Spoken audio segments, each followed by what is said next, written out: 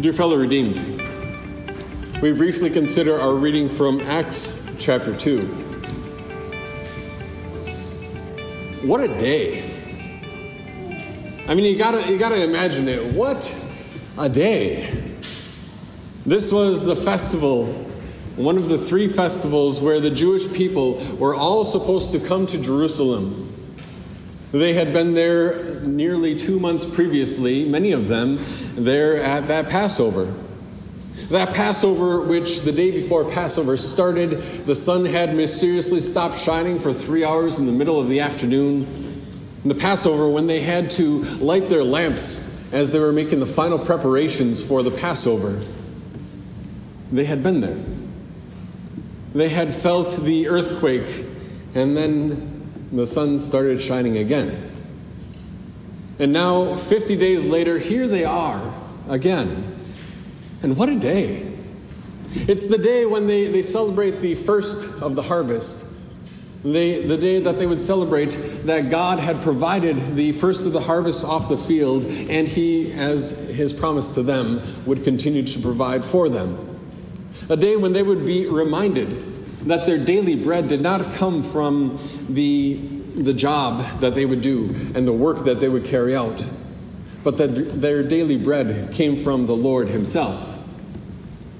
And at that first ingathering, shortly after the first fruits of the resurrection, at that first ingathering, there are all these people from across the Mediterranean.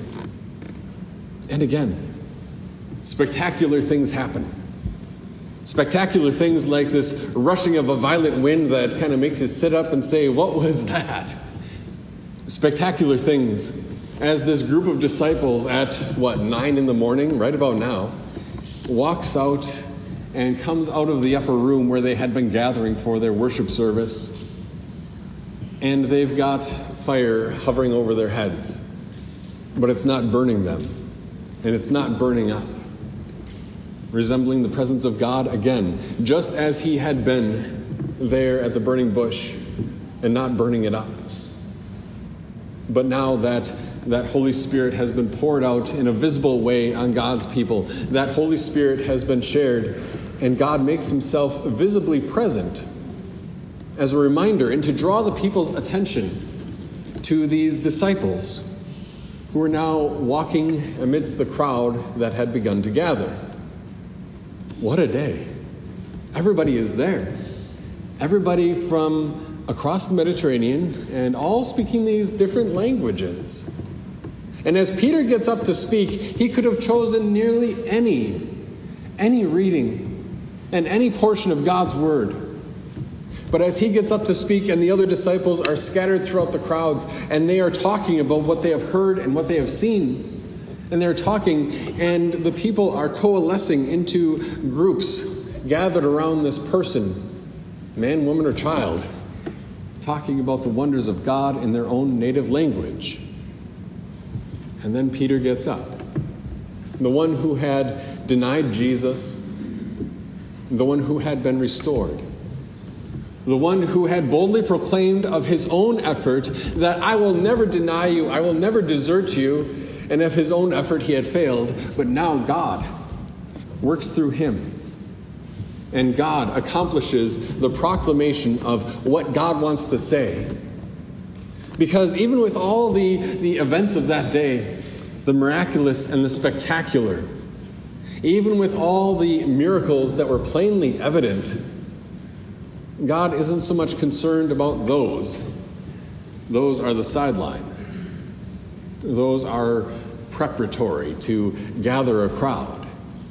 What God is most concerned about is this prophecy from the prophet Joel. The prophet Joel. Yeah, Joel. And when Peter gets up to speak, when he says these things, he's really leading up to the main point, the very last portion. And this will happen. Everyone who calls on the name of the Lord will be saved. That's the point that he's driving toward. that salvation is found in no one else, that salvation is only found in this Jesus Christ, and that everyone who calls on the name of the Lord, that is, everyone who hears and the Spirit creates faith, will be saved. It's not a matter of our own doing and our own action. But it's all the lead up, because Peter could have chosen any, or at least many, other Old Testament references and prophets for the basis of his sermon. It's all the lead up. This is what God says will happen in the last days. I will pour out my Spirit on all flesh. Your sons and daughters will prophesy. Your young men will see visions. Your old men will dream dreams. Even on my servants, both men and women, I will pour out my Spirit in those days, and they will prophesy. And Peter picks this because he's seeing this prophecy fulfilled exactly on that day, that first Pentecost, that festival day, as he looks around. And the congregation that he had been gathered with in that upper room, numbering about 120 from Acts chapter 1, that congregation is now walking in the middle of a crowd of people from every nation and tribe and people and language, of people whose perhaps ethnicities and languages and cultures and backgrounds and choices may have divided them into various disparate groups. They are now united through the proclamation of this word, through the proclamation of God speaking even through every of those congregation members. Your old men will dream dreams, your young men will see visions, your sons and your daughters will prophesy. That is to say, that each one would be a participant in some way in sharing the word of God. That word prophesy doesn't have to mean telling the future. It can simply mean telling what God has done. And Peter says, today's the day. Look around. Do you see these groups? As he's saying these words, and he's pausing after each sentence for the translation to happen in all these other groups, he says, today's the day. What a day. And he goes on. This is the reason, I think the other major reason why he chose this text for preaching. I will show signs and wonders in the sky above and signs on the earth below, blood and fire and a rising cloud of smoke. The sun will be turned to darkness and the moon to blood before the coming of the great and glorious day of the Lord. And these same people who were gathered here for the festival of Pentecost, the festival of ingathering, these same people, many of them had been there at the festival of Passover 50 days previously, where the sun had been turned to darkness.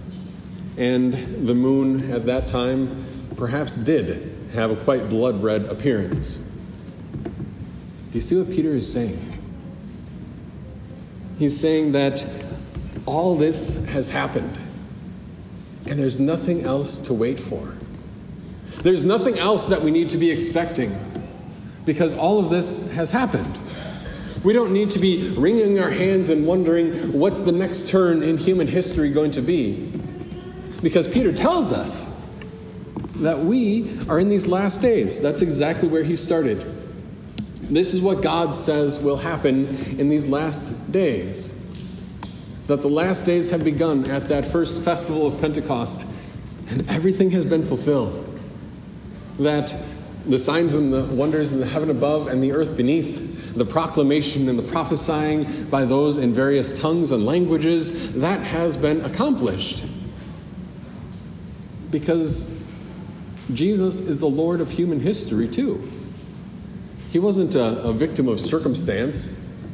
He was the one who had guided human history so that he would be born at just the right time and in just the right place.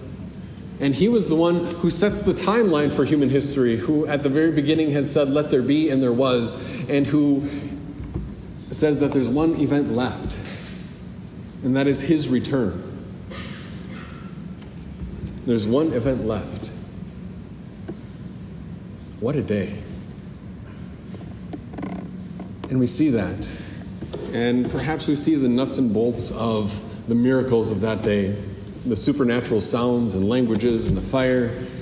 We see the Holy Spirit being poured out in a special way on God's people as he I guess the way I put it is he gives a jump start to his church and gives a new set of boldness to these Christians. And Peter tells us, there's one event left. That of all the events that could happen between now and the end of the world, or the proposed, heat death of the universe in 4.5 billion years, that doesn't matter. Because there's one event left, and that's his return. Exactly as you saw him ascend into heaven, so also will he descend from heaven, visibly, body and soul, with the nail marks still visible in his victorious hands. And there's one event left. And what a day. And we see this reading, and every now and then you get that hope and that wish that just once, wouldn't it be nice to have, a flame of fire on the head, or at least some visible outpouring of the Holy Spirit? But that wasn't the point of that day. The same thing they were celebrating then is the same thing that we celebrate now, that Jesus still has kept his promise of sending his Holy Spirit to encourage and build up his church so that Christians can speak of his grace. What does that look like? It might be as simple as saying, hey, why don't you come for church? I hear on June 12th, that will be next Sunday, we're having pie and ice cream after the second service. And even if you don't know Jesus, I'm sure you know your opinions on pie and ice cream. I know mine. And what a day to be able to talk with somebody who comes. And even if it's just you saying, well, welcome to Resurrection, and Jesus has brought us together here. And we gather around here to hear the word of our Savior. What a day. To be able to say to somebody else that I find joy and comfort here and certainty in a world that is incredibly uncertain and sometimes kind of scary. I have here the word of my Lord, who holds all of history in his hands, and his promise that of all the events that might happen between now and his return, none of them matter except for one, his return, and that you are ready for it. What a day to be called into his service at your baptism. To have his name placed on you, not a tongue of fire, but a splash of water. To be called into his service and to be called as his child, and to be entrusted with the responsibility, obligation, authority, and encouragement to be able to say, dear friend, I haven't seen you at church in a while. Come and celebrate with your Lord. To be able to say that despite all of the confusion of this world, that we have a Savior whose word still stands true and still provides comfort and still gives the forgiveness of sins.